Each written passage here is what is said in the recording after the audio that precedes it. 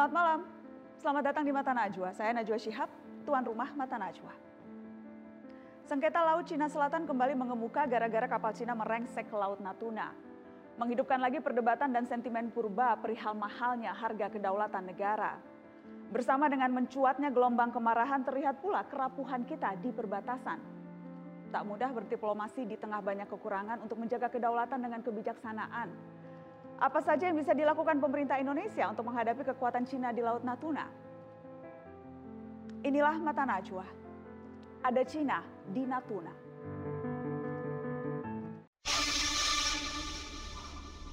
China Coast Guard, this is Indonesian Coast Guard. Please move away and go back to your territory, sir.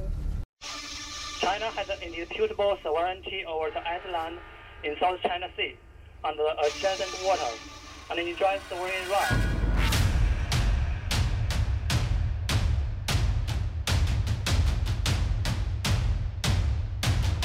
Saya kesini juga ingin memastikan penegakan hukum atas hak berdaulat kita, hak berdaulat negara kita.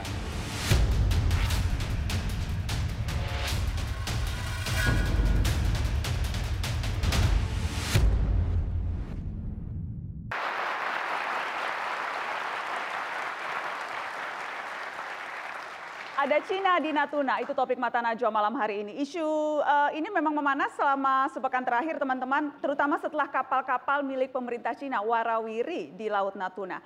Hari ini Presiden Jokowi datang ke Natuna dan menegaskan lagi Natuna milik Indonesia.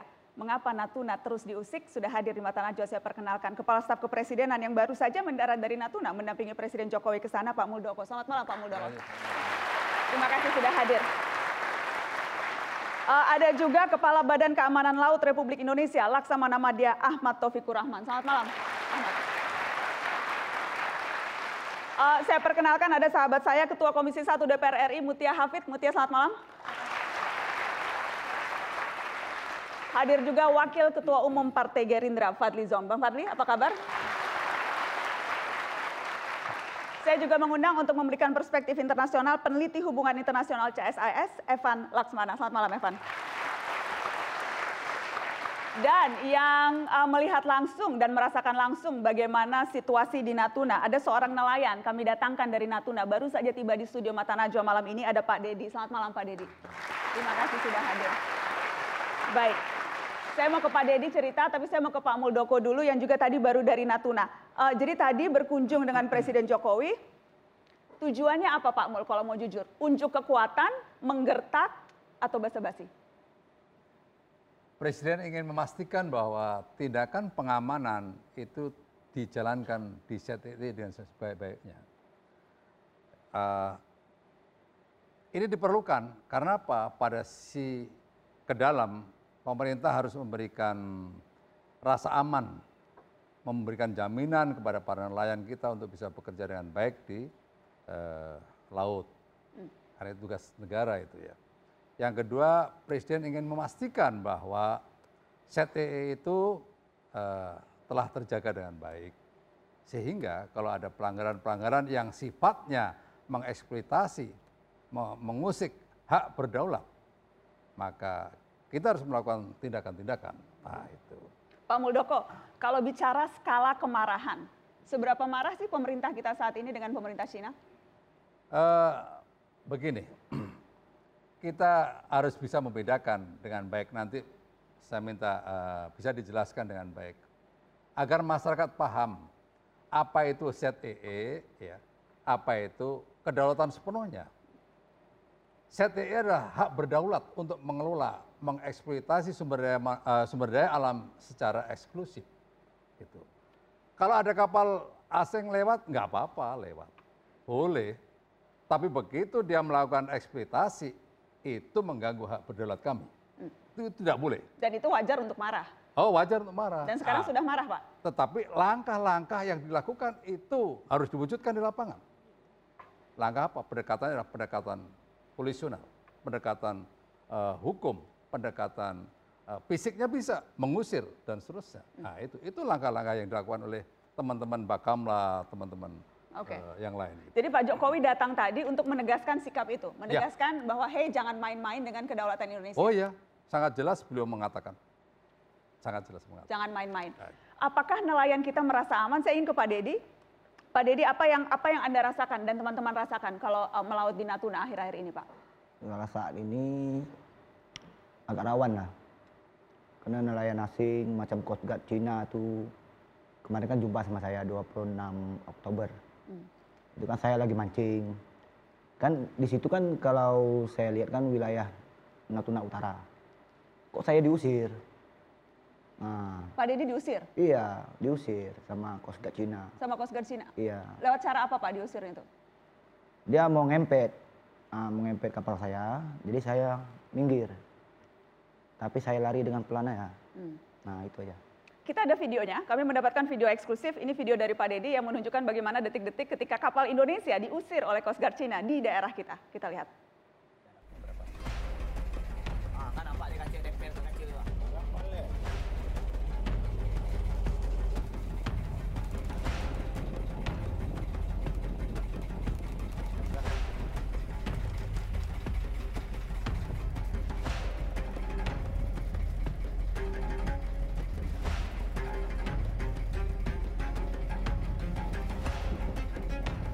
Nomor koordinat.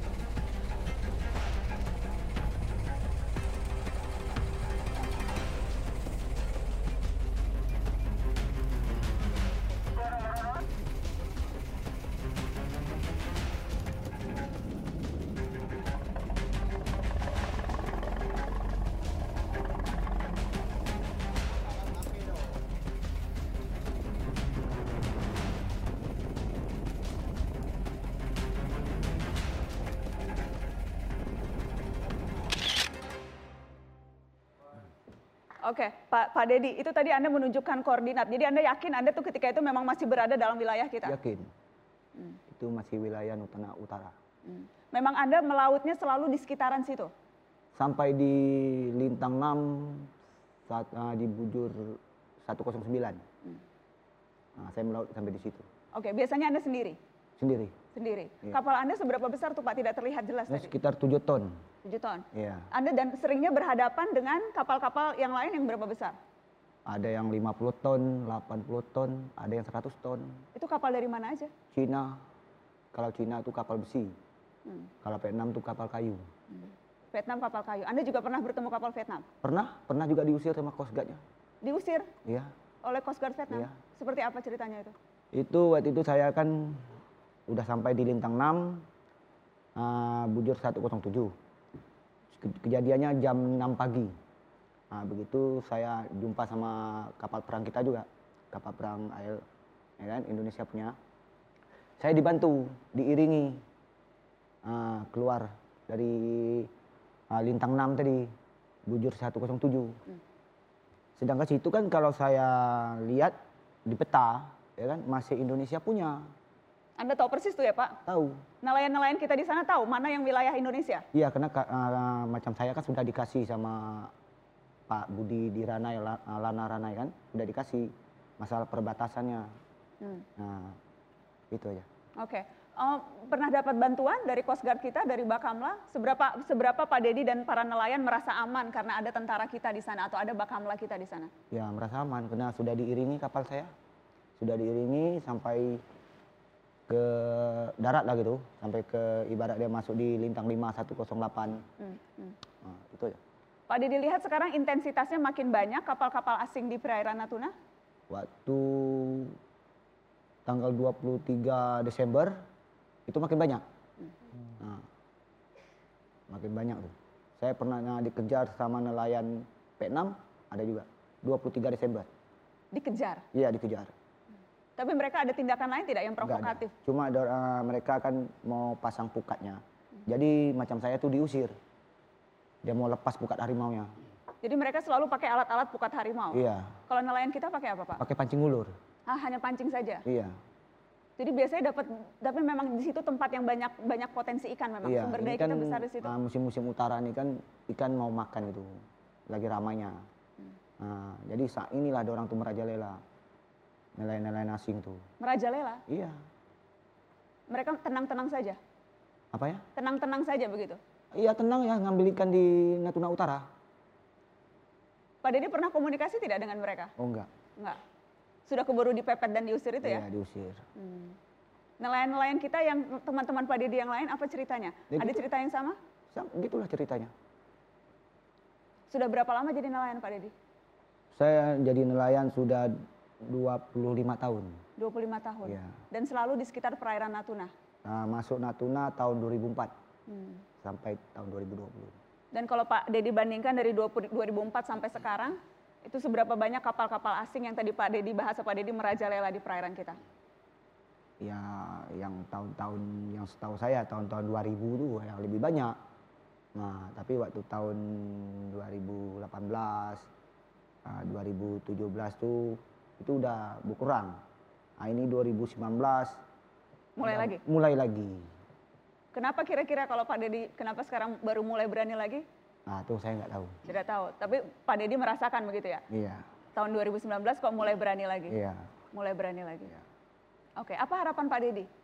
Harapan saya tuh kalau bisa di Natuna tuh ditambahkan lah masalah patrolinya tuh, macam kapal perang tuh ditambah lah. Kalau bisa tuh di patroli tuh di Laut Natuna Utara tuh kalau bisa 24 jam. 24 jam, harus ada yang standby terus. Iya. Jadi nelayan pede ya Pak? Iya. Nggak takut ya? Nggak merasa takut. Nggak dikejar-kejar, dipepet-pepet ya? Oke, baik. Saya nanti akan minta tanggapan setelah pariwara tetap di Mata Najwa. Ada Cina di Natuna, kembali sesaat lagi.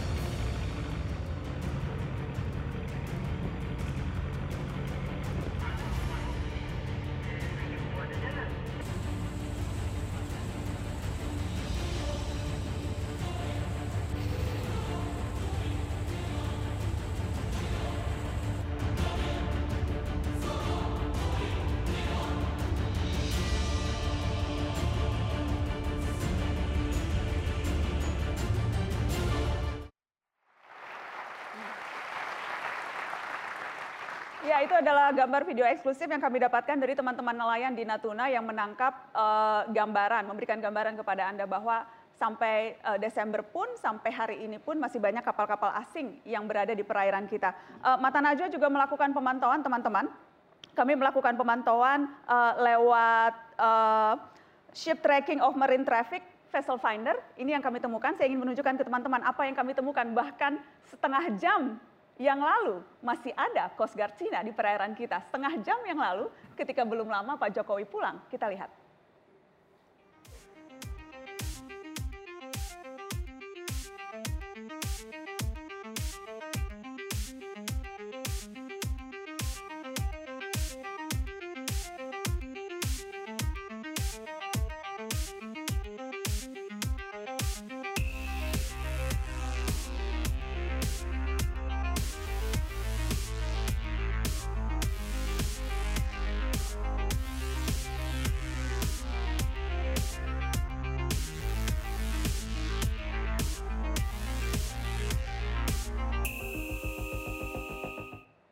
Ya, kalau kita lihat pergerakannya, sekali lagi saya akan ulangi, Senin 6 Januari terdeteksi ada 3 kapal penjaga pantai Cina. Selasanya, keesokan harinya, ada 5 kapal penjaga pantai dari Cina. Hari ini, jam 3 siang tadi ada 2, yang terbaru, belum lama tadi, 1 jam yang lalu, masih terdeteksi 3 kapal penjaga pantai Cina yang kemudian bisa kita lihat selalu berada di wilayah perairan Natuna. Saya mau ke Kepala Bakamla. Ini kenyataan di lapangan? Ini memang yang Anda temui dan teman-teman? Sama dengan hasil pantauan Bakamla, juga laporan dari satuan yang di lapangan. Sama, Pak. Sama. Jadi tidak berpengaruh kepala negara kita datang berkunjung ke sana, Coast Guard Cina tetap ada di sana, Pak? Mungkin kita perlu memahami supaya tidak terjadi bias. Tadi sudah disampaikan bahwa Presiden menegaskan bahwa penegakan hukum harus berjalan di sana. Dan Bakamla sendiri tentunya juga Angkatan Laut sama, bahwa kami ini adalah institusi operasional yang selalu bekerja di dalam koridor aturan pelibatan. Aturan pelibatan itu adalah sarana kendali dari otoritas nasional ke satuan operasional. Jadi saya tidak akan lepas dari sana. Oleh karena itu kita harus tahu semangatnya. Semangat aturan pelibatan adalah untuk mencegah terjadinya konflik. Itu. Dan kita tahu kebijakan pemerintah adalah tegas, itu punya kita, tindakan terukur. Nah, tindakan terukur kita harus lihat di lapangan. Nah, di lapangan ini kenapa Cina seperti itu? Kita harus tahu perilaku Cina. Yang pertama ini terkait dengan sumber daya. Semua negara sekarang turun ke laut untuk mencari sumber daya alam. Yang kedua terkait dengan keamanan. Semua membuat perimeter untuk daratannya aman. Kita punya rumah pasti buat pagar. Dulu Cina membangun tembok Cina yang besar. Sekarang temboknya itu adalah modern dengan kapal-kapal itu yang digelar di sana. Yang kedua geopolitik. Tapi tembok dia masuk ke tembok kita, Pak. Ya nanti kita selesaikan. Kemudian itu adalah jalan pendekat ke Samudra Hindia. Dia ingin menguasai dan dia ingin mematikan Taiwan dengan menguasai itu. Tapi ada yang perlu kita pahami di sini, kenapa mereka masih berada di situ, yaitu Nine Dash Line. Oke. Itu dikumandangkan tahun 47. Baik, ya. Pak, sebelum masuk ke sana, karena nanti kita akan bahas spesifik itu, saya ingin meminta penegasan Bakamla. Tegas itu dalam arti apa?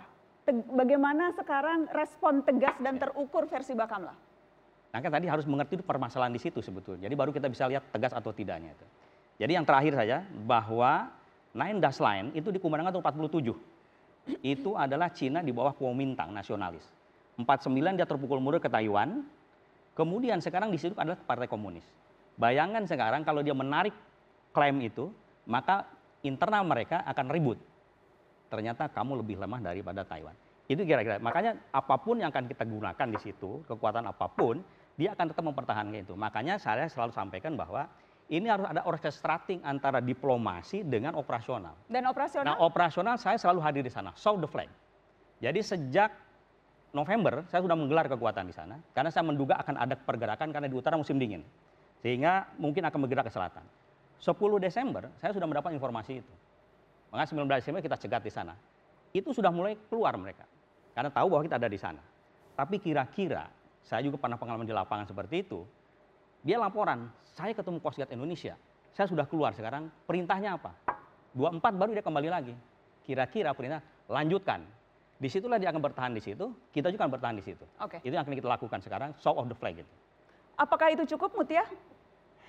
Saya ini kepala Bakamla kan ya. Jadi kepala Bakamla itu tugasnya bukan menjelaskan versi Tiongkok Nine Dash Line itu apa. Saya protes sebagai mitra Ketua Komisi 1. Kita tidak perlu, terutama Bakamla, kalau yang diplomasi mungkin Bu Menlu perlu tahu sejarahnya kenapa sih ada Nine Dash Line gitu ya. DPR perlu tahu. Tapi kepala Bakamla lakukan tugas sesuai Perpres karena mereka ini memang masih di bawah Perpres bukan undang-undang. Yang mengatakan tugas mereka memang melakukan pengamanan gitu ya. Bahkan saya akan bacakan ya secara teknis, bisa sejauh kewenangannya melakukan pengejaran seketika, memberhentikan, memeriksa, menangkap, membawa dan menyerahkan kapal ke instansi yang berwenang. Jadi kalau bagi saya, mungkin karena saya sebagai anggota DPR, tolak ukur dari ini tegas terukur itu di mana adalah kembali kepada peraturan hukum yang ada di dalam negeri gitu ya. Bapak jangan khawatir, saya produk dari diplomasi. Saya nggak akan selamat kalau diplomasi kita ketika saya disandra di Irak gegabah. Jadi saya tahu persis bahwa diplomasi, dan saya Komisi 1 sudah 3 periode, saya tahu persis diplomasi itu tidak boleh gegabah. Tapi juga saya tahu persis tidak boleh lemah. Jadi jangan lagi keluar dari mulut Kak Bakamla yang menjelaskan versi Tiongkok. Jangan. Bapak jelaskan versi pengamanan di sana saja gitu dalam forum ini. Dan di Perpres itu jelas kewenangan Bakamla bisa sampai mengejar, memberhentikan. Ini kan Pak Dedi aja dikejar sama Coast Guard, saya sama kapal-kapal, saya nggak tahu persisnya kapal nelayan Tiongkok apa Coast Guard Tiongkok. Tapi pernah kalau mereka dikejar, kita juga harus. Coast Guard Cina juga pernah dikejar ya. Iya, jadi kita masa terus kemudian kita juga tidak melakukan hal yang memang sudah ada di peraturan, yaitu peraturan Presiden. Silakan ditanggapi Pak Bakamla. Jadi kembali, saya bekerja berdasarkan aturan pelibatan. Saya tidak akan keluar dari sana. Kalau sekarang saya sesuai dengan undang-undang itu, apakah kita siap menghadapi eskalasi? Saya contohkan begini, ada 2 Coast Guard Cina, saya 1. Kemudian saya kekeh sebelum undang-undang, kemudian terjadi tembak-menembak misalnya, ada korban. Bagi kami tidak ada masalah, tetapi Presiden sudah memerintahkan terukur. Artinya eskalasi itu dijaga. Saya bekerja dalam itu. Nah kalau sekarang misalnya katakan pemerintah tenggelamkan sekarang, saya berangkat, nggak ada masalah. Artinya di sini kita tidak sendirian. Bakamla bukan bekerja atas nama Bakamla, tetapi dalam bentuk atau rangkaian atau dalam bingkai negara ini. Itulah presiden yang memerintahkan. Jadi saya akan bergerak di sana. Oke, saya mau ke Bang Fadli Zon. Bagaimana melihatnya? Sudah cukup tegaskah keberadaan pengamanan kita di lautan? Ya, mungkin perlu kita lihat situasinya secara kontekstual ya. Pertama, pasti kita semua sepakat ya bahwa wilayah kedaulatan kita termasuk wilayah kedaulatan di dalam ZEE itu yang 200 km itu harus di bawah kita ya. Bahkan di dalam undang-undang TNI itu termasuk yurisdiksi TNI. Ya. Nah, kalau kita melihat itu berarti kita harus menegakkan di situ. Tadi Pak Muldoko mengatakan polisional berarti penegakan hukum. Nah, kalau dari pihak Bakamla merasa bahwa mungkin tidak cukup resources, mestinya ada semacam tuntutan, perlu penambahan armada misalnya, perlu penambahan personil, perlu penambahan alat misalnya dengan drone dan sebagainya yang sekarang makin canggih. Tapi menurut saya tadi yang disampaikan oleh Ketua Bakamla itu sangat defensif untuk menjadi semacam pretext atau dalih bahwa kita seperti tidak sanggup menghadapi itu. Tapi apakah memang kita sanggup? Kalau misalnya tidak sanggup, jangan-jangan memang tidak sanggup. Itu. Kalau tidak sanggup, katakan bahwa kita memang tidak sanggup menghadapi Coast Guard Cina itu. Dan perlu ada penambahan. Dan di situ saya kira harus ada solusi. Saya rasa tadi Pak Ahmad sudah mengatakan tidak sanggup karena memang... Ya, enggak, belum mengatakan tidak sanggup. Bukan tidak sanggup. Artinya kalau kami diperintahkan, kami siap. Tetapi dalam bertindak itu ada memanage resiko. Artinya gini, berani dengan nekat itu tipis, Mbak. Penakut dengan hati-hati tipis. Bedanya di mana? Kemampuan memanage resiko. Kalau kita bisa memanage resiko dan kita maju, berani. Tetapi kalau kita tidak bisa memanage resiko dan masih maju, itu namanya nekat. Tapi begini Pak Ketua Bakamla, saya melihat tadi apa yang disampaikan oleh Bu Najwa itu. Presiden baru hadir di situ. Ya. Itu kan seharusnya menimbulkan satu deterrence effect, ya, efek. Tapi ternyata baru-baru ini masih datang ke situ. Menurut saya disitulah seharusnya Bakamla menjaga kewibawaan kita, kewibawaan kedaulatan kita. Karena tanpa itu saya kira mereka juga akan terus taste the water kan, akan coba terus sampai di mana gitu. Dan kalau itu tidak ada ketegasan dari pihak Bakamla sesuai dengan koridor yang ada, saya kira koridornya sudah cukup jelas. Bisa mengejar, tentu dengan segala macam resiko, itu kan diskresi Anda sebagai Ketua Bakamla mengambil satu resiko itu. Karena kalau tidak mengambil resiko ya tidak berbuat apa-apa dan tidak akan terjadi apa-apa. Dan disitulah saya kira seorang itu akan diukur kepemimpinannya. Bagaimana dia menjaga kedaulatan wilayah laut kita. Oke, saya mau ke Pak Muldoko. Pak Mul, bagaimana melihat ini? Karena ketegasan diperlukan, tetapi memanage risiko juga penting. Anda Panglima TNI dulu pernah menghadapi situasi yang sama. Ya. Jadi begini, kita membayangkan di laut itu jangan membayangkan seperti di darat. Ya. Di laut itu mengukur kecepatan kapal, terus bagaimana pergerakan mereka, ini juga harus dihitung. Nggak bisa, mereka bergeraknya ada di mana?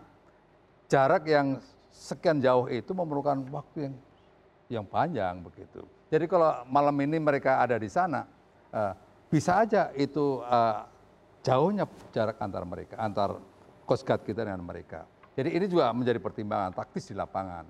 Intinya begini, ya, intinya bahwa kita ini kan menjaga hubungan. Satu sisi menjaga hubungan, tapi pada sisi yang lain juga tidak boleh mengganggu kan begitu. Nah, untuk itu tidak boleh mengganggu, maksudnya tidak boleh mengganggu?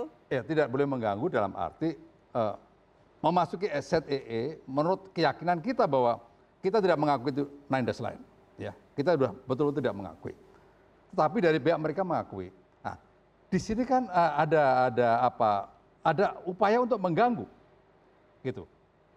Sekarang bagaimana antara menjaga antar hubungan dengan mengganggu itu dijalankan dengan sebaik-baiknya.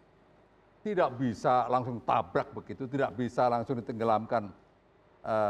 Kan ada proses ya penanganan yang tidak menuju kepada eskalatif yang disampaikan oleh Pak Panglima tadi. Oke. Ada cara-cara untuk itu.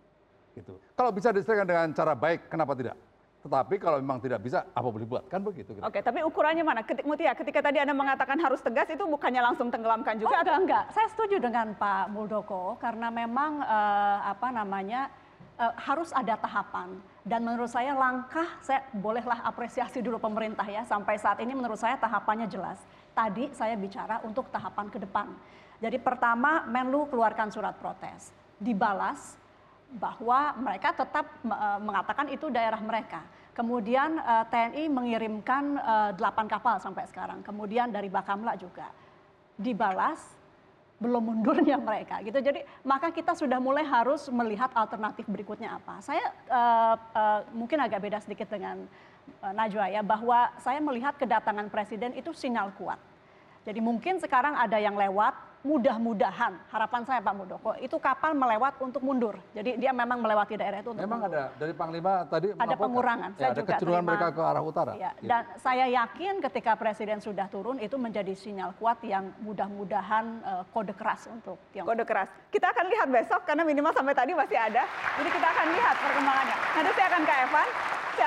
Tapi saya harus break dulu karena juga salah satu langkah yang sedang dipersiapkan pemerintah adalah akan mengirimkan nelayan-nelayan di Pantura untuk datang ke Natuna. Ini menyelesaikan masalah atau menambah masalah baru? Kita bahas setelah pariwara.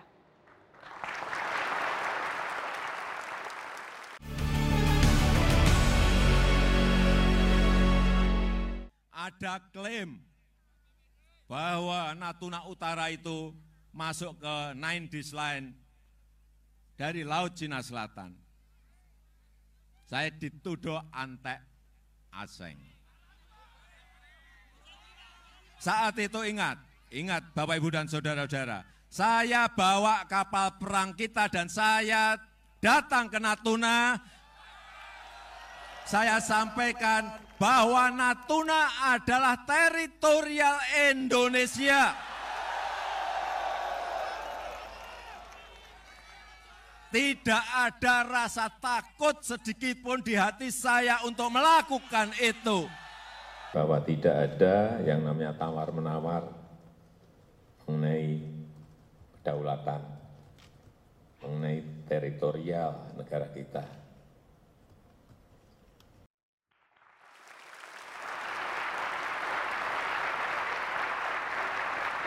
Ya, teman-teman, itu tadi Mata Najwa menunjukkan berbagai cuplikan pernyataan Presiden Joko Widodo. Cuplikan yang pertama adalah pada saat kampanye Pilpres, cuplikan yang kedua belum lama ini, dan tadi pagi ketika Pak Jokowi datang ke Natuna juga mengulangi hal yang sama, menegaskan bahwa Natuna adalah milik Indonesia.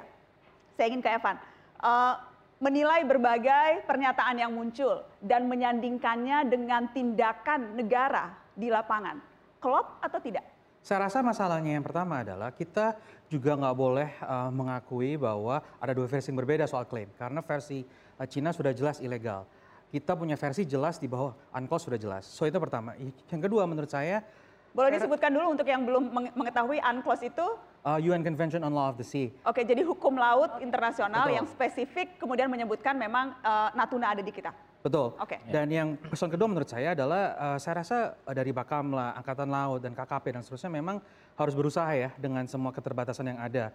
Dan memang saya rasa sudah maksimal pun sebisa mungkin di lapangan. Yang menjadi persoalan menurut saya, kita melihat ini sudah berulang kembali kan. Artinya persoalannya bukan di lapangan, tapi di diplomasi kita. Kenapa kita sudah mengeluarkan nota protes, nggak ada perubahan.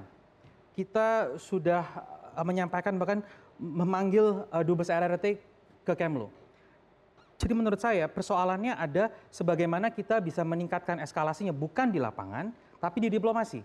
Dan opsi-opsi eskalasi diplomasi ini yang menurut saya belum cukup dieksplor. Iya, bahwa kita sudah solid, sudah kuat di bawah UNCLOS, itu memang necessary.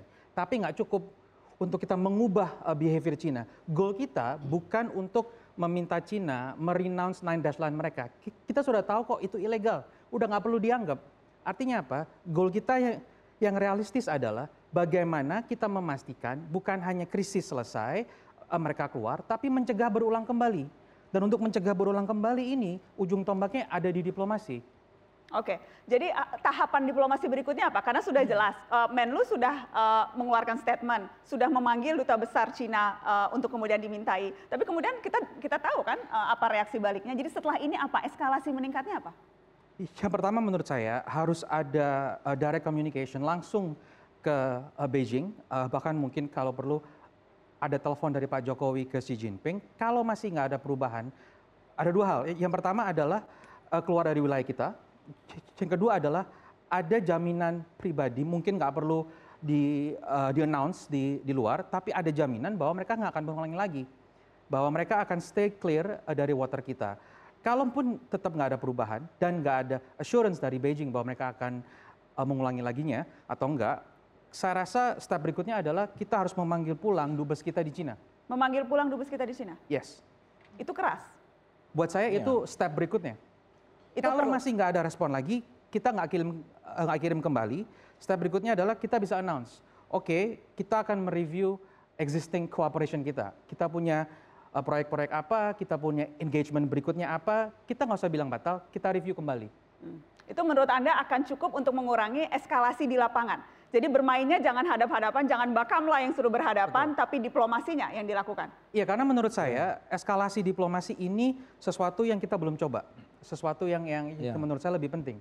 Saya agak berbeda pendapat ya. Menurut saya harus ada kombinasi antara diplomasi yang lebih ofensif.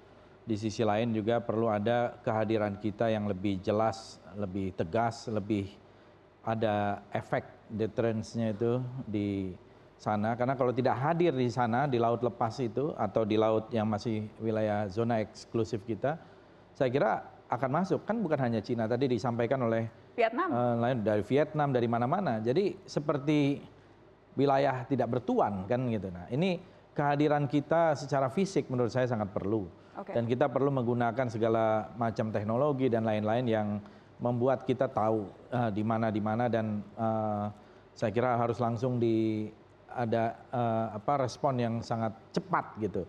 Dan diplomasi saya sependapat kalau sampai pada diplomasi yang tinggi dia tidak ada reaksi yang memadai, apalagi presiden sudah hadir di sana. Saya kira kita harus mengambil langkah-langkah yang lebih drastik gitu. Termasuk tadi alternatif memanggil pulang. Menurut saya itu juga sesuatu yang perlu dipikirkan karena memang kita melihat bahwa Cina ini adalah satu kekuatan yang besar. Kita perlu engagement. Mungkin kalau konfrontasi saya kira kita harus hitung ya. Tetapi engagement kita ini harus engagement yang lebih proaktif dan lebih ofensif gitu. Banyak yang masih belum paham mana sebetulnya wilayah yang saat ini sedang ramai dibahas. Apa dasar dari kepemilikan kita di sana? Saya mengundang ahli geodesi UGM, teman saya Mada Andi Arsana, yang akan membantu menjelaskan ke publik. Boleh tolong Andi digambarkan, mana sebetulnya yang wilayah kita, mana yang Cina mau masuk, mana wilayah negara-negara lain, bagaimana menjelaskannya supaya publik juga paham? Baik, terima kasih Nana. Tugasnya dosen memang jelasin ya. Pertama, mungkin teman-teman juga masih ingat gitu, kalau di SMA atau SMP kita tahu bahwa kita akan lihat di belakang layar ya. Negara itu berhak atas laut teritorial dan segala macam. Nah, mungkin ini bisa saya jelaskan dalam bentuk skematik ya. Itu adalah garis pangkal atau garis pantai. Kemudian di luar itu ada namanya laut teritorial 12 mil begitu. Dan ini adalah kedaulatan. Di luar itu ada namanya zona tambahan. Lalu setelah itu yang namanya ZEE, zona ekonomi eksklusif, dan di luar itu juga kita masih punya hak untuk landas kontinen. Nah itu adalah hak berdaulat, jadi nanti akan saya jelaskan itu juga. Di luar itu baru bukan milik kita, itu baru milik semua orang. Dan akhirnya di atas itu namanya laut bebas. Nah di sini juga teman-teman atau kita semua harus paham bahwa mana yang namanya kedaulatan, mana yang namanya hak berdaulat. Jadi kedaulatan itu adalah darat plus 12 milnya. Di luar itu namanya hak berdaulat. Nah di hak berdaulat ini kita hanya punya hak untuk memanfaatkan kekayaan alamnya saja. Nah kalau kita lihat berarti hukum ini yang tadi disebutkan Evan namanya UNCLOS atau United Nations Convention on the Law of the Sea.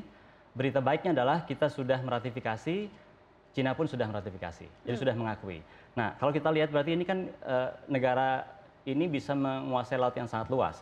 Tapi kan kalau misalnya kita terapkan ini di Laut Cina Selatan, kita lihat sekarang apa yang terjadi. Kita punya batas yang pasti itu dengan Malaysia dan Vietnam, itu pasti. Kita sudah tetapkan batasnya tahun 69 itu dengan Malaysia, lalu tahun 2003 dengan Vietnam. Itu adalah batas dasar laut. Jadi kalau kita lihat di kotak itu, yang biru itu adalah dasar lautnya Indonesia itu sudah pasti, tidak ada masalah lagi. Nah tapi begitu kita bicara soal ZEE sekarang, maka itu adalah dari 200 mil dari Vietnam, itu 200 mil dari Malaysia, Brunei, dan Filipina. Nah, kita lihat sekarang 200 mil hak kita itu seperti itu dari Vietnam. Jadi ada pertemuan ya? Ada pertemuan di situ, ada tumbang tindih. Nah, ini semua negara pakai hukum saja sudah kelihatan ruwet. Apalagi ada negara yang nggak pakai hukum. Cina maksudnya? Mari kita lihat dulu. Nah, ini haknya, ini hak berdasarkan hukum. Tapi kita tahu ini tumbang tindih. Sekarang mari kita lihat klaimnya dari sini. Nah, menurut Indonesia, Indonesia itu maunya di situ klaimnya. Oke, masih di dalam haknya sendiri. Nah, mari kita lihat sekarang Cina. Cina menggunakan klaim yang tadi disebut 9 dash line itu seperti itu. Jadi cukup jauh kalau saya coba sambungkan ini sebenarnya garis ini tidak bersambung ya. Tapi saya akan sambungkan untuk analisis. Jadi kalau disambungkan seperti itu, dan artinya hampir seluruh kawasan Laut Cina Selatan itu jauh sekali dari perbatasan Cina. Betul sekali. Makanya tadi disampaikan bahwa ini tidak menggunakan UNCLOS sebagai dasar. Dan kita tidak mengakuinya dan ini ilegal dalam perspektif UNCLOS. Tidak saja itu Nana, Filipina misalnya itu kan juga kena imbasnya. Filipina sudah mengajukan ini untuk ke pengadilan internasional atau PCA di tahun 2013 dan tahun 2016 court sudah memutuskan itu ilegal, jadi hilang seperti itu. Menurut pengadilan ini. Dan keputusan yang lain adalah pulau-pulau kecil di situ hanya diberi 12 mil saja. Menariknya dengan situasi itu Cina tetap bertahan menganggap bahwa 9 dash line itu ada seperti itu. Jadi dengan putusan ya itu berkekuatan hukum tetap dan final ya kalau putusan yang dikeluarkan itu. Keputusannya memenangkan Vietnam itu pun Cina tidak mempedulikan. Memenangkan Filipina dan menganggap 9 dash line ini ilegal. Itu pun dengan itu kemudian Cina tetap merasa tidak mengikuti itu dan dia tetap merasa itu ada. Sehingga kemudian kalau kita lihat ada tumpang tindih itu antara klaimnya Cina dan klaim Indonesia. Tapi tadi sudah ditegaskan Evan, itu adalah klaim yang ilegal dan kita tidak mengakuinya. Tapi kemudian kalau kita lihat apa yang terjadi kemarin, kapalnya, nelayannya Cina datang ke situ dan Coast Guard-nya ada di situ. Jadi ini untuk menampilkan satu gambaran spasial apa yang terjadi sebenarnya dan bagaimana posisi hukumnya. Terima kasih Andi, kita kasih tepuk tangan untuk Andi. Kita jadi ada bayangan. Baik, kami akan kembali. Setelah ini saya akan mencoba menghubungi Menko Polhukam Pak Mahfud MD yang saat ini berada di kediamannya. Kita akan langsung bertanya ke Pak Mahfud MD setelah pariwara tetap di Mata Najwa.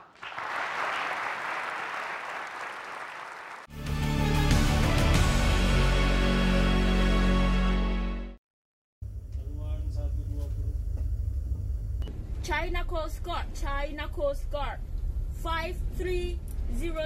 This is Indonesian Coast Guard calling you over. This is China Coast Guard answer. Yes, sir. As information, sir, you are in Indonesian waters. No, I protect my fishing ship. Yes, sir. You are in Indonesian waters, sir. Please move away and go back to your territory, sir. China has an indisputable sovereignty over the island in South China Sea and the adjacent waters, and enjoys sovereign rights.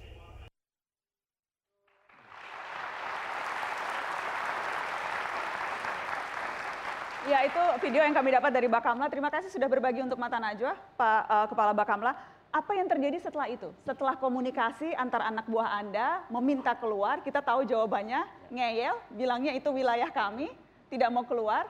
Dan setelah itu apa? Sudah selesai begitu saja? Kita tetap hadir di sana, Mbak Nana. Ya, tetap hadir, tadi show the flag gitu. Sampai detik ini juga seperti itu.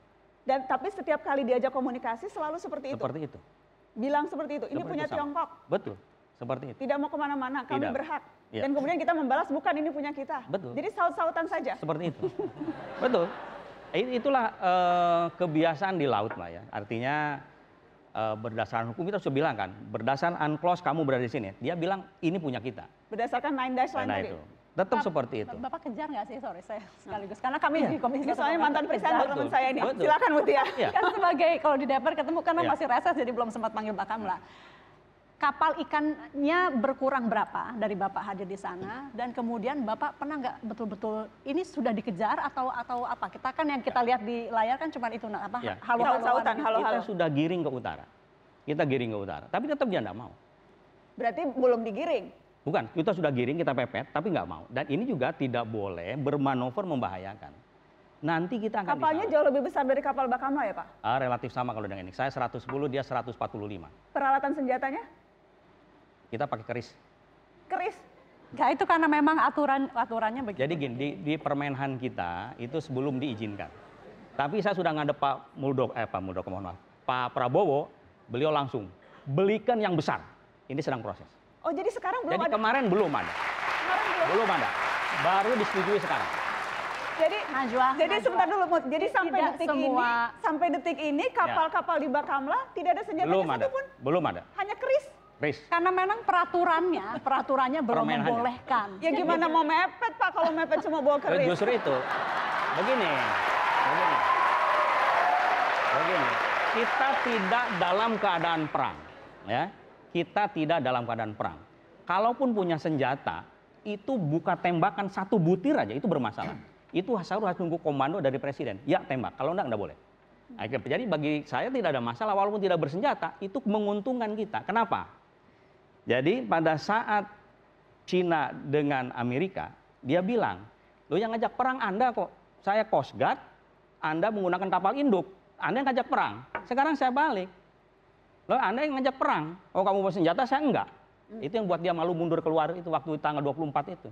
Karena Coast Guard China memang membawa senjata. Membawa senjata. Sorry, Meutya, Anda mau menyampaikan apa? Jadi memang ada peraturan yang berbeda. Setiap Coast Guard di masing-masing negara itu beda-beda. Jadi ada memang aturannya boleh dilengkapi persenjataan. Di kita kemarin Permenhannya belum gitu. Tapi sekarang mungkin bisa silakan Pak Menhan kalau mau mengubah dan mudah-mudahan diubah.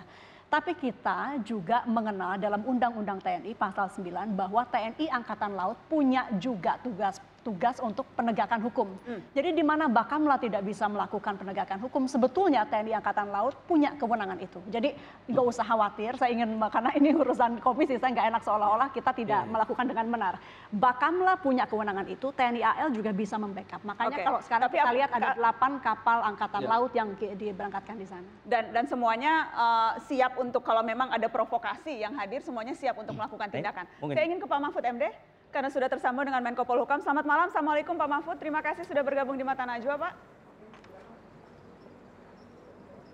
Waalaikumsalam, Najwa. Pak Mahfud, kita berdiskusi soal Cina di Natuna, Pak Mahfud. Seberapa siap sesungguhnya, Pak, dari analisa Anda sebagai Menko Polhukam, seberapa siap kita untuk menghadapi provokasi-provokasi yang dilakukan oleh Cina, Pak? Permenhan. Kesiapan fisik itu saya kira sudah dijelaskan ya tadi oleh Pak Taufik dari Bakamla dan mungkin juga Pak Muldoko. Tapi kalau kita kesiapan mental saja, bahwa kita akan menyatakan sepenuhnya wilayah itu menjadi hak berdaulat Negara Kesatuan Republik Indonesia yang harus dipertahankan. Harus dipertahankan dalam arti ya kita usir gitu. Tetapi tidak dengan perang, karena beda, maka kita menggunakan Coast Guard dulu gitu. Karena ini tidak ada perang. Nah, hubungan kita, hubungan diplomatik dan kerjasama dengan Cina itu kan banyak sekali. Sebenarnya sih kalau kita ikuti tadi penjelasan dari Kementerian Luar Negeri Cina, sudah ada kemajuan. Dia sepertinya tidak ngotot seperti pada 5 hari yang lalu ketika mengatakan Anda setuju atau tidak setuju kami masuk karena kami tidak peduli dengan hukum internasional kan. Itu yang 5 hari lalu. Tapi yang tadi sore saya lihat sendiri itu dia mengatakan gitu, hubungan kita dengan Indonesia dengan Cina mencakup banyak hal dan jangka panjang. Oleh sebab itu urusan Natuna itu nanti bisa dibicarakan. Kan begitu tadi. Dan jumpa pers mereka. Iya, saya juga membaca press release-nya, Pak, dan disebutkan kemudian mengulang bahwa akan memperingati 70 tahun hubungan diplomatik antara Indonesia dan China. Tetapi ketika ada kata-kata akan dibicarakan, apakah itu artinya Indonesia memang mau membicarakan hal ini? Bukankah sudah jelas sikap kita clear? Kalau kita bicara seolah-olah ada kemungkinan kita mengakui klaim mereka, Pak Mahfud. Indonesia seperti dinyatakan oleh Presiden Jokowi Dodo, seperti yang juga saya menyambung apa yang dikatakan oleh Presiden Jokowi Dodo, seperti dikatakan dengan tegas oleh Ibu Menlu Retno Marsudi dan juga dengan surat protes yang resmi, surat diplomatik yang resmi, tidak akan pernah membicarakan dan menegosiasikan Natuna Utara itu, perairan Natuna Utara, di mana kita punya hak eksklusif, mempunyai hak berdaulat di situ. Bahwa akan bicara, ya bicara bukan untuk tawar-menawar itu, karena kerjasama dengan Cina itu kan banyak kita. Ya bisa kerjasama kebudayaan, kerjasama pendidikan, dan macam-macam bisa dilakukan, investasi dan macam-macam tetap dilakukan. Itulah yang dibicarakan. Artinya Cina pun sekarang tidak seperti beberapa waktu yang lalu yang kita dengar ketika kami tidak tunduk pada hukum internasional. Karena kita berpendapat itu bukan urusan bilateral antara Indonesia dan Cina yang bisa dirundingkan soal Natuna Utara itu. Itu kalau kita dipaksa-paksa bawa ke multilateral, biar yang menjadi musuh adalah dunia internasional, bukan Indonesia. Oleh sebab itu Indonesia tidak menurunkan kapal perang, turunkan aja Coast Guard yang mungkin membawa keris, membawa panah, kata Pak Taufik tadi. Ya gitu-gitu aja gitu, tetapi kita akan tetap mengusirnya. Dan ada dua yang diperintahkan oleh Presiden, ya. Yang diperintahkan oleh Presiden itu dua sebenarnya dilakukan. Intinya ada satu payung prinsip, negara harus hadir di Natuna Utara. Itu satu. Bagaimana bentuk kehadirannya? Volume patroli diperbanyak. Artinya lebih semakin banyak, semakin rutin, dan itu yang sekarang dikerjakan. Yang kedua, tampakkan kegiatan-kegiatan nelayan di sana. Sekarang ini kita mengumumkan hari Sabtu itu bahwa kita akan mengundang nelayan-nelayan yang mau ke sana. Itu hanya di hari libur saja berita itu beredar. Hari Senin, hari pertama, saya sudah didatangi oleh lebih dari 100 nelayan-nelayan dari Pantura, dari daerah Tegal. Mereka siap berangkat. Dan terakhir hari ini saya mendengar inventarisasi yang dilakukan di kantor saya itu sudah ada 470 kapal siap berangkat ke sana, para nelayan, asal negara melindungi dan memberi kemudahan-kemudahan perizinan gitu. Oke. Nah itu yang kita lakukan, Najwa. Sekarang kita tidak berperang tapi juga tidak mau negosiasi. Oke, Pak Mahfud, dan kebetulan sekali saya juga mengundang salah seorang nelayan yang katanya siap berangkat ke Natuna, Pak. Sudah hadir di meja Mata Najwa. Tapi ada juga kekhawatiran. Ini ada kesan seolah-olah pemerintah menumbalkan nelayan-nelayan ini. Betul tidak kesan itu, Pak?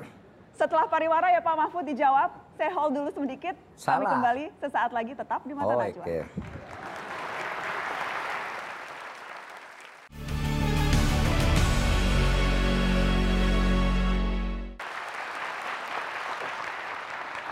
Ada Cina di Natuna, tadi terpotong ketika Pak Menko Polhukam kita, Pak Mahfud MD, menjelaskan bahwa sudah ada ratusan nelayan dari berbagai penjuru Indonesia yang siap untuk berangkat ke Natuna. Salah seorang di antara mereka sudah hadir di meja Mata Najwa. Saya perkenalkan ada Pak Riswanto, juru bicara Aliansi Nelayan Indonesia. Terima kasih sudah hadir Pak Riswanto. Anda persisnya berdomisili di mana? Anda nelayan Pantura ya? Pantura, Jawa Tengah. Pantura, Jawa Tengah. Dan Anda dan teman-teman yang siap berangkat ke Natuna? Siap. Itu karena diminta Pak Mahfud MD, atau Anda kesadaran sendiri, atau terpaksa, atau silakan jujur malam ini? Baik Pak. Kebetulan saya tidak sendiri, saya mengajak Ketua Umum Aliansi Nelayan Indonesia, Pak Riono, dan saya mengajak juga tokoh nelayan yang sekarang ini sudah berpengalaman dan sudah pensiun, Bapak Rasmijan. Beliau sangat berpengalaman ketika berlayar di Laut Natuna dan sering bertemu dengan nelayan-nelayan asing, Cina, Vietnam, dan sebagainya. Nah, hambatan yang menjadi permasalahan ini adalah ketika nelayan asing gencar melakukan illegal fishing di Laut Natuna, kita sendiri disibukkan dengan regulasi-regulasi yang menyulitkan atau menghambat. Sehingga kekosongan di Laut Natuna itu tidak diisi oleh kapal-kapal nelayan kita sendiri, yang seharusnya kita mampu ke sana, Mbak. Jadi ini inisiatif teman-teman sendiri? Ini inisiatif, dan kemarin kita diminta oleh Pak Menko Polhukam untuk datang, dan nanti ada pembentukan tim untuk koordinasi lebih lanjut, termasuk kita nanti akan ada istilahnya terkait dengan regulasi perizinan untuk berangkat ke Natuna itu seperti apa mekanismenya. Anda menyiapkan berapa nelayan? Siap, kami membawa Pak Riono selaku Aliansi Nelayan Indonesia yang akan memobilisasi teman-teman nelayan Pantura Jawa Tengah. Monggo Pak Riono barangkali bisa menyampaikan beberapa hal. Ada berapa banyak Pak nelayan Pantura yang disiapkan untuk berangkat ke Natuna? Iya, kita sekarang sedang mempersiapkan kurang lebih 500 kapal. 500 kapal? Ya, yang siap untuk berangkat ke Natuna. Itu kalau satu kapal GT kita ada 60 minimal, 80 sampai 100 GT, dan satu kapal itu ada 25 orang, kali 500 ada sekitar 12.500 nelayan yang nanti akan kita koordinir untuk bisa mengisi kekosongan yang ada di Natuna. Dan ini memang inisiatif murni teman-teman semuanya.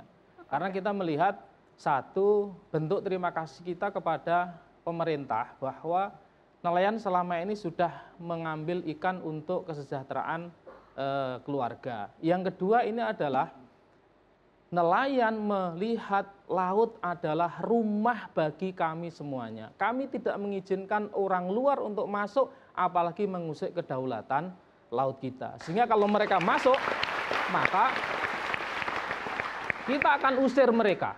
Oke, tapi sudah ada bayangan. Ini kan karena tadi teman-teman, tadi Pak Dedi misalnya nelayan di Natuna itu dipepet, dikejar-kejar. Apakah teman-teman nelayan Pantura ini sudah ada bayangan situasinya akan seperti apa di sana?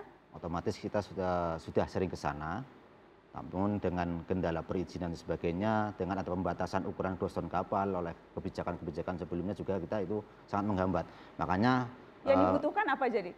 Untuk ke sana butuh berapa lama? Bias berlayarnya itu berapa lama? Untuk berlayar itu 2 bulan atau 3 bulan. 2 bulan baru sampai sana. Itu BBM-nya berapa banyak? Nah, itu yang menjadi persoalan, Mbak. Untuk BBM kita ke sana itu membutuhkan 20 sampai 30 ton dengan harga industri. Makanya teman-teman yang sekarang berhenti ke Laut Natuna, kendalanya adalah harga BBM yang tidak terjangkau.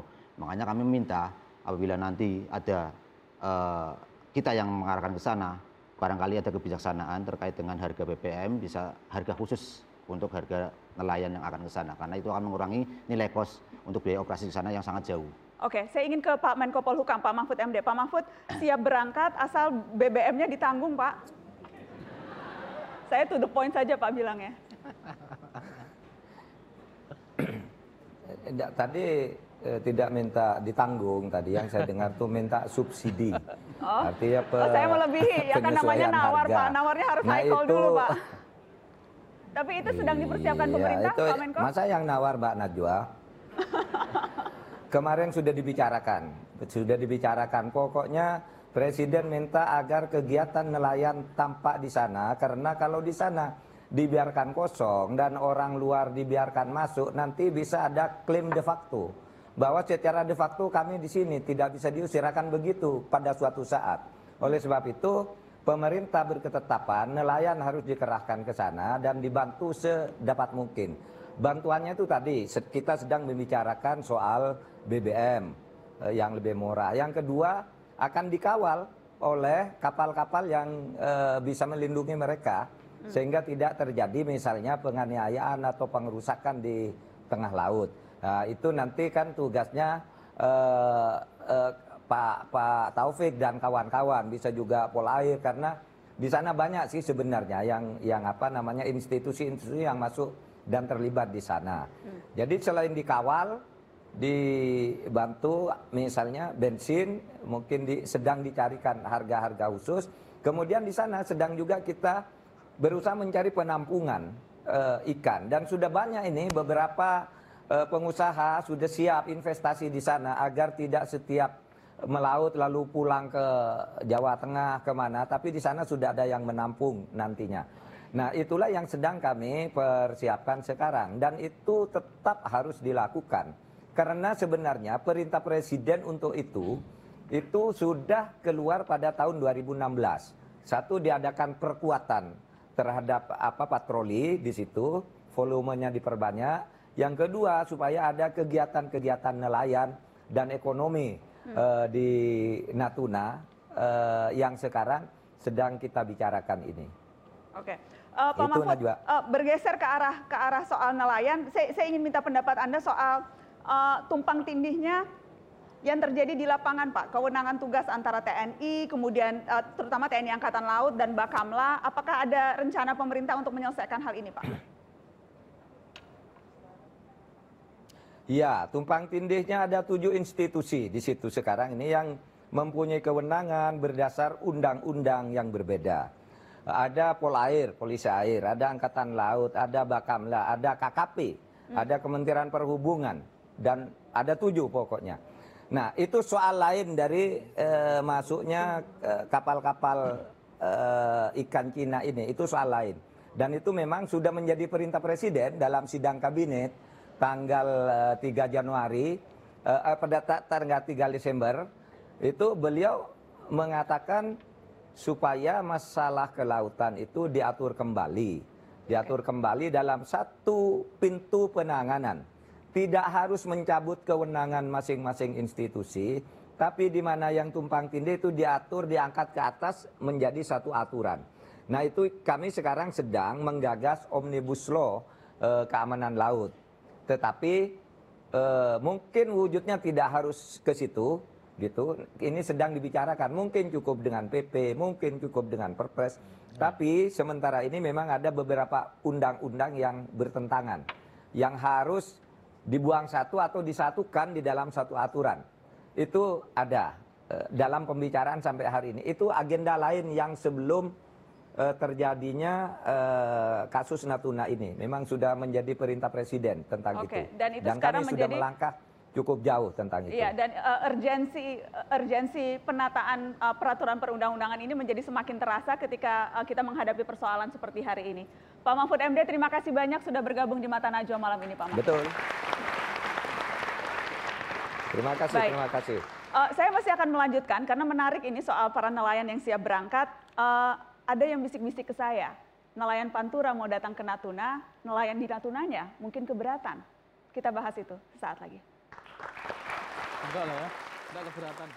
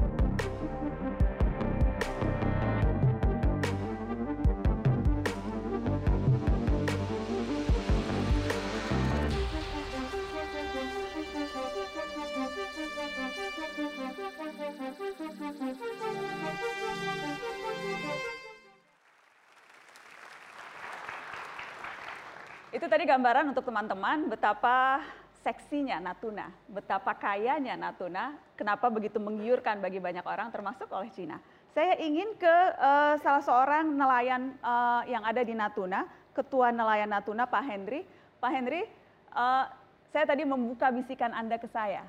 Ketika Anda khawatir justru malah ada yang harus ditangani, tantangan baru. Kalau teman-teman nelayan dari Pantura datang ke Natuna, apa kekhawatiran Anda, Pak? Baik Mbak Najwa, isu atau wacana kedatangan nelayan dari Pantura ke Natuna ini sudah dimulai 2 tahun yang lalu, yang digaungkan oleh Bapak Presiden sendiri gitu. Ada wacana dulu mau didatangkan 2.000 nelayan ke Natuna gitu. Nah ini menyebabkan ada kekhawatiran bagi kami di Natuna gitu, bahwa nanti akan terjadi tumpang tindih fishing ground, daerah tangkapan gitu. Karena selama ini yang terjadi di Natuna, bahwa di Natuna itu sudah banyak nelayan kita dari Provinsi Kepulauan Riau gitu. Ada yang dari Tanjung Balai Karimun, ada yang dari Bintan, ada yang dari Kijang. Itu mereka kapal-kapal armadanya cukup besar gitu. Itu di atas 20 gross ton, ada yang di atas 30 gross ton gitu. Ini saja sudah menjadi permasalahan bagi nelayan di Natuna itu sendiri gitu.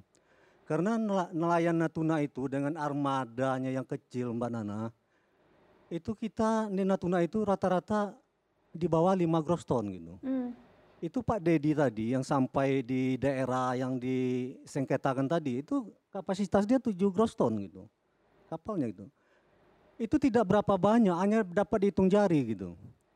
Nah, seandainya didatangkan lagi nelayan-nelayan rekan-rekan kita di Pantura ke Natuna gitu, ini akan menjadi kekuatan kawan-kawan nelayan di Natuna juga gitu. Oke, jadi ada persoalan itu yang harus diperhitungkan oleh pemerintah. Pak Muldoko, tanggapan Anda? Untuk itulah tadi Presiden hadir ke Natuna itu membawa Menteri KKP dan Menteri SDM. Dua-duanya itu punya kepentingan yang bisa melihat Natuna secara utuh dari sisi mengeksploitasi ekonominya ya. Tadi juga Pak Menteri SDM memberikan laporan kepada Presiden betapa besarnya sumber yang ada di sana. Ini juga perlu penanganan, jangan kita hanya fokus ke perikanannya. Berikutnya untuk Menteri KKP tadi juga sudah mulai memikirkan, mendesain bagaimana kira-kira upaya untuk memberdayakan masyarakat nelayan ini dengan sebaik-baiknya, secara terkoordinasi. Karena berbicara tentang nelayan ini tidak cukup mendatangkan nelayannya, tetapi bagaimana menambung hasilnya. Kali ini kan perlu cold storage yang memadai, terus bagaimana off-takernya siapa nanti dan seterusnya. Terus ketersediaan BBM seperti apa, ketersediaan pada saat nelayan nanti mendarat, bagaimana memberikan logistiknya, supply logistiknya, beras dan seterusnya. Ini harus semuanya dalam satu sistem ya. Untuk itulah tadi Menteri KKP sudah mulai memikirkan bagaimana konsep ke depan agar kekosongan ini bisa terisi dengan baik, tetapi tidak menimbulkan persoalan baru secara internal di kalangan kita sendiri. Iya, jangan sampai kemudian ada kecemburuan sosial yang muncul. Jadi persoalannya sekarang bukan hanya dengan kapal asing, tapi juga kapal sesama Indonesia. Hal-hal ini yang harus diperhitungkan. Ada tanggapan Bang Fadli Zon? Ya, menurut saya ini kita harus secara serius dan tajam gitu melihat persoalan Laut Cina Selatan ini. Ini kan memang konflik ini pasti akan terjadi di Laut Cina Selatan karena klaim China ini bukan klaim baru. Kita memang bukan non-claimant countries dalam persoalan itu, tetapi sudah banyak sekali seminar, diskusi dan sebagainya secara geopolitik juga melihat bahwa konflik di Laut Cina Selatan itu pasti akan terjadi. Bahkan yang terburuk bisa terjadi perang di sana. Itu sudah menjadi kajian dari 10 tahun yang lalu, 5 tahun yang lalu, dan saya kira Menteri Pertahanan kita siap ya, tidak ya? Saya kira karena statementnya Pak Prabowo kok santai sekali ya? Bukan, Pak Prabowo itu being realistic. Gitu. Kita dengarkan dulu deh statementnya Pak Prabowo. Kita putarkan karena mumpung ada Wakil Ketua Umum Partai Gerindra di sini. Kita dengarkan statement Pak Prabowo. Yang rasa-rasanya berbeda ketika kita ada, kita dengarkan dulu Bang Fadli biar lebih seru. Kita putar dulu. Sudah siap diputar? Kita putar ya teman-teman. Kita putar yuk. Pak, diplomasi kalau hanya senyum-senyum menjadi nice guy, ya begitu-begitu saja Pak. Kalau ada armada asing masuk ke laut kita, apa yang kita bisa buat? Jadi bukan saya tidak percaya, saya ini TNI Pak, saya pertaruhkan nyawa di TNI. Saya lebih TNI dari banyak TNI. Ya saya kira kita harus selesaikan dengan baik. Bagaimanapun Cina adalah negara sahabat, kita cool saja, ya kita santai. Jadi begini. Bang Fadli.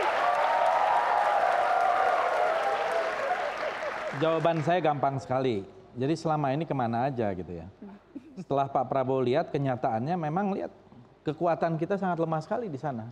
Jadi kita wasting berapa tahun gitu ya untuk memperkuat armada kita di perbatasan. Dan baru sekarang kita betul-betul serius di bawah kepemimpinan Pak Prabowo sebagai Menteri Pertahanan, saya kira kita lebih serius. Statement. Jadi bagaimana memaknai statement santainya Pak Prabowo tadi? Karena sebelumnya pada saat debat capres berapi-api tuh. Sekarang pertanyaannya, kalau kita konfrontasi dengan Cina secara fisik, sudah pasti kita kalah untuk saat ini ya. Tadi Pak Bakamla sudah mengerahkan berapa? 30%. Dengan persenjataannya keris, coba bayangkan. Belum dipakai bambu runcing gitu ya. Bagaimana kita mau menghadapi? Jadi kita harus realistis. Jadi Pak Prabowo itu realistis, ketika bilang santai saja itu realistis? Bukan, kita harus memperkuat justru kekuatan kita di sana, persenjataan kita di sana, kapal-kapal kita di sana, kita kerahkan secara serius. Yang selama ini menurut saya memang mungkin kita belum. Nah baru ketika ada masalah, baru kekuatan kita terlihat di situ bahwa kita tidak mempunyai kekuatan yang memadai. Dan ini yang harus sekarang diperkuat gitu. Bagaimana statement Menhan? Pak Prabowo sudah statement Menhan, saya statement Pak ini aja. Pak Fadli Zon, statement Menhan menurut saya ya sebagaimana yang kita lihat memang saya menyayangkan. Anda menyayangkan? Saya menyayangkan, beliau seharusnya bisa lebih tegas, mohon maaf ini pendapat saya. Yang kedua, saya kurang setuju dengan pernyataan Pak Fadli yang mengatakan bahwa kita lawan Cina pasti kalah. Pak Muldoko coba kalau ada yang bilang begitu, masa pemerintah mau bilang oh, bukan. Di mana, mohon maaf, di mana confidence kita sebagai bangsa? Saya bukan tidak realistis. Kita sama-sama di Komisi 1, sama-sama mengurusi anggaran teman-teman baik di TNI Angkatan Laut maupun di Bakamla. Strategi perang atau kemenangan perang itu tidak hanya diukur, Pak Muldoko paling tahu ini, dari seberapa besar kita punya alutsista. Kalau mengukurnya hanya di situ, Indonesia tidak akan pernah merdeka. Kita tidak akan pernah menang melawan Belanda. Tapi kita punya kekuatan TNI yang luar biasa, sering diapresiasi di kancah internasional, menang berbagai banyak perlombaan. Yang kedua, kita punya strategi strategis perang yang cukup baik. Yang ketiga, itu wilayah kita yang paling tahu wilayah itu. Jangan lagi ada pernah kata yang terucap bahwa kita lawan Cina pasti kalah. Tidak boleh ada kita ini mengukur, saya katakan mengukur secara fisik dan secara teknis. Kita ada datanya, ada data ukurannya. Ya justru itu, nanti kita lihat. Bukan berarti kita tahu dong kapan mau perang, kapan mau menentukan ya. Di dalam perang itu timing juga is very important gitu ya. Di samping itu strategi dan sebagainya, betul. Dan saya kira mungkin maksud dari pengiriman nelayan ke sana itu bagian dari upaya untuk bagaimana tidak masuk lagi Coast Guard. Itu upaya-upaya damai yang perlu diselenggarakan sambil kita terus memperkuat diri kita. Anggaran pertahanan kita masih di bawah ya dibanding dengan ketentuan internasional yang lazim. Jadi kita juga punya kepentingan untuk menaikkan anggaran pertahanan kita supaya lebih kuat. Ya, karena kita ini wilayah laut. Ya, negara maritim. Bakamla punya berapa Pak kapalnya? Kita ada datanya juga. Tidak apa-apa malam ini kita buka datanya karena datanya terbuka untuk publik. Baik. Bakamla ini baru 5 tahun. Ya, baru 5 tahun dan kita baru membangun 10 kapal. Dari 77 yang kita butuhkan untuk basic fleet. Tetapi kalau hanya material memang bisa cepat, tapi personil ini perlu waktu. Oleh karena itu kita lakukan bertahap. Jadi sekarang baru 10 kapal yang besar. Baru 10. Sekarang ada berapa kapal yang beredar di Natuna? 30%. 30% berarti 3 buah kapal. Jadi saya bisa jelaskan kenapa Bakamla belum bisa kita persenjatai dengan lengkap. Karena dia masih atas dasar perpres. Justru kita punya PR bikin undang-undangnya dulu. Jadi kalau sudah berdasarkan undang-undang, baru kemudian kekuatan itu bisa Dan juga saya kira angkatan laut kita juga harus diperkuat. Kita lihat itu kekuatan pertahanan Bakamla. Ini ya Pak, ini data yang kami dapat juga. Oke, kita ingin lihat perbandingan tadi. Apakah kita perbandingan kekuatan militer Indonesia versus Cina?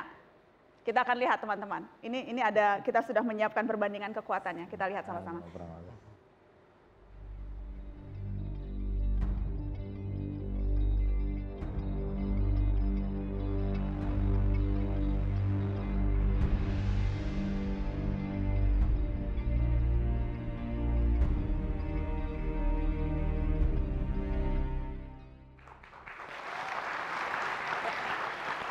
Saya kira itu tidak perlu ditepuk tangani ya. Figur itu sudah menjelaskan posisi kita. Kita perlu meningkatkan kekuatan pertahanan kita. Itu setuju. Ya. Perlu meningkatkan. Yang menjadi masalah sekarang adalah bukan bahwa kita nggak percaya ada strategi militer, tapi saat itu adalah proses yang long term. Dalam jangka pendek saat ada krisis kita bisa apa? Dan dalam hal ini buat saya persoalan dengan statement Menhan tadi adalah bukan masalah lembek atau nggak lembek, tapi bahwa kita dalam situasi krisis harusnya satu pintu komunikasi. Nggak perlu semua orang bicara. Dan di tahun 2016... Tapi Menteri Pertahanan berhak bicara dong. Nah, dalam hal ini, kalau ada krisis seperti ini harusnya hanya satu. Dan itu kita sudah pernah coba di tahun 2016, sebelum PCA ruling tadi yang dibahas Mas Andi tadi dikeluarkan. Kita sudah sepakat, kita sudah rapat bahwa Menhan nggak bicara, Pak Luhut nggak bicara, Menko Polhukam nggak bicara, yang bicara hanya satu, Bu Menlu. Dan ini sistem SOP untuk crisis communication kita yang nggak ada.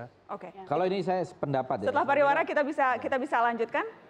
Bang Fadli, mohon maaf saya harus potong karena setelah pariwara saya juga nanti ingin teman-teman mendengarkan cerita apa yang terjadi di tahun 94 ketika nelayan kita di Natuna perang lempar botol dengan nelayan Cina. Seperti apa ceritanya setelah pariwara?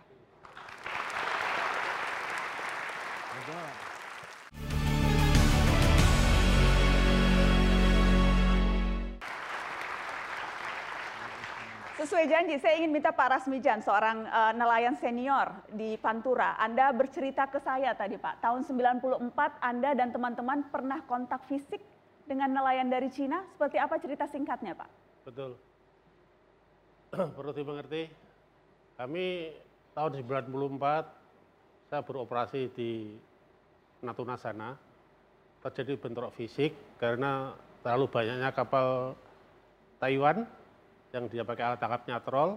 Pada waktu itu saya itu alat tangkapnya porsen. Porsen itu kan pakai rumpon, lego jangkar kalau siang. Lah dia troll kan narik terus, rumpon dan jangkar saya tarik gitu, sampai dibawa ke barat terus. Setelah jam 2 siang dia mau angkat trollnya, tempel kapal buat bentrok fisik mulai jam 2 siang sampai jam 1 malam. Bentrok fisiknya seperti apa Pak? Bentrok fisik, kalau udah mepet karena kita tidak bawa alat apa-apa, hanya ada botol sprit, pantai gitu ya, dipecah dulu, lempar, kehabisan botol 30 krep itu, langsung bongkar es pukulnya sama palu kayu itu ya, langsung buat lempar. Dan dibalas oleh kapal Taiwan dengan? Kapal Taiwan nakodanya bawa senjata, bawa pistol itu. Ditembaki? Bukan ditembak, tapi untuk menakut-nakuti. Nah, begitu dia merasa minder, akhirnya selingnya, labrang, talinya itu diputus sama tanggap. Tas, dia lari. Tak pikir dia tuh lari ya, sudah lari. Taunya datang banyak kapal, 19 tak hitung itu. Wah aku ketakutan, lalu saya kontak sama teman-teman. Tegal, Pekalongan, Batang, Juwana, Rembang. 90 kapal porsen itu datang, terus tengkar itu sampai pakai ini api diisi minyak tanah, ada bensin dilempar gitu, bakar-bakaran itu semalaman Bu. Makanya saya 2010 itu juga terjadi, saya operasinya di Subi sana, Pulau Subi. Timurnya Natuna itu kan Pulau Subi. Oke. Ya, di timur lautnya, di timur itu pun banyak kapal Taiwan juga itu ketrol, saya bersaing sampai saya ketakutan rasanya itu. Tidak ada keamanan yang mengamankan saya. Makanya ini kalau mau nelayan kita ini mau diarahkan ke sana, saya berterima kasih sekali. Cuman keamanannya yang harus dijaga. Oke. Tuh. Bahaya loh. Jadi keamanan juga harus dijaga. Ya, harus dijaga, betul. Jangan sampai perang botol. Baik, sayangnya waktunya sudah habis. Langkah pemerintah ke depannya setelah ini Pak Muldoko? Menunggu apa? Menunggu sinyal atau tidak akan menunggu langsung mengambil tindakan lagi? Ya, yang pertama kita pahami dulu sikap Presiden ya, bahwa tidak ada negosiasi dalam hal kedaulatan. Itu dulu yang pertama. Nah, yang kedua momentum ini harus digunakan sebaik-baiknya untuk melihat lagi kembali ya apa yang berjalan saat ini. Hal-hal yang perlu diperbaiki diantaranya adalah sistem dan metode termasuk juga regulasi. Tadi sudah disampaikan oleh Pak Mahfud. Berikutnya bagaimana pemberdayaan para nelayan ini untuk mengisi kekosongan. Jangan sampai wilayah itu kosong. Berikutnya yang ketiga adalah eksploitasi sumber daya alam yang ada di sana. Untuk segera dilakukan. Agar apa? Agar eksistensi dari sebuah wilayah itu terjaga dengan baik.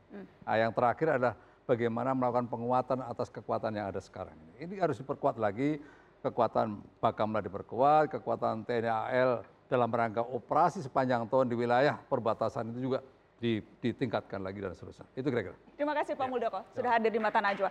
Ada sedikit singkat Anda mau nyampaikan pesan-pesan tertentu Meutya? Nelayan kita, saya jadi khawatir karena memang teman-teman sampai 500-an di sana. Jadi kita titipkan betul-betul bahwa nelayan kita harus dijaga karena sama pentingnya dengan menjaga kedaulatan wilayah kita atau hak berdaulat atas wilayah kita, yang juga tidak kalah penting adalah menjaga warga negara kita dari intimidasi ataupun serangan-serangan. Ya, oke. Baik. Ya, saya sedikit aja masalah wilayah kedaulatan kita termasuk sovereign rights kita di EZE ini benar-benar saya kira tes ya yang sangat penting. Karena kalau ini dilewati, saya kira akan terus berulang mungkin di wilayah-wilayah lain. Jadi saya kira apa yang disampaikan oleh Presiden itu betul-betul deliver di lapangan. Jangan sampai hanya di ucapan, seperti itu, tapi di lapangannya tidak seperti itu, seperti kejadian-kejadian yang lalu. Tes bagi Pak Jokowi dan menteri-menterinya termasuk Menteri Pertahanan? Semuanya. Semuanya. Baik. Selamat bertugas Pak Kepala Bakamla, selamat bertugas. Mudah-mudahan tidak hanya sekedar saut-sautan, kalau kerisnya sudah diganti bisa lebih menunjukkan taring. Terima kasih. Baik, terima kasih Evan sudah hadir. Bapak nelayan terima kasih sudah hadir. Terima kasih paling besar kepada Anda yang sudah menyaksikan Mata Najwa. Selamat malam, sampai jumpa. Thank you Pak Mul.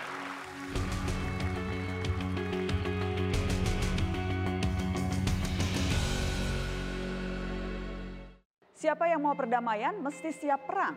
Doktrin purba yang masih terus-menerus membayang. Apalagi juga sudah menyangkut perkara kedaulatan, deru-debur nasionalisme mudah merasuk kesadaran. Saiwar tidak akan berfungsi di Laut Cina Selatan rentan memercik wajah sendiri di atas dulang. Menoleransi pelanggaran juga bukanlah solusi, kurang pas mengulang-ulang retorika investasi. Krisis perairan Natuna memberi pelajaran amat penting, membangun maritim adalah kerja yang sangat genting. Di kapal-kapal nelayan, sang saka berkibar di samudera, dengar dan jawablah harapan-harapan mereka. Sampai kapan memunggungi lautan, memuaskan teritori daratan, abai dengan corak perang masa depan.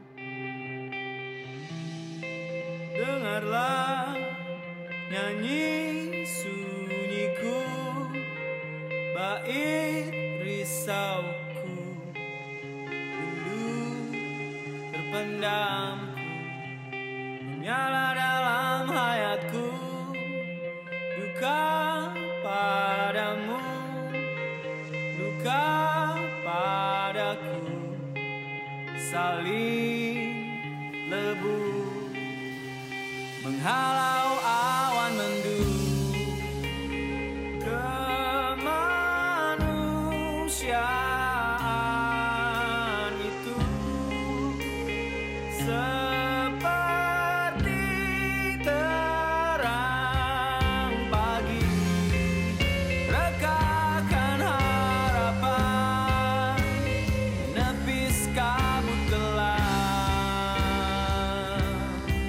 niatkan kunjung terkepal, bekik menebal, terjadi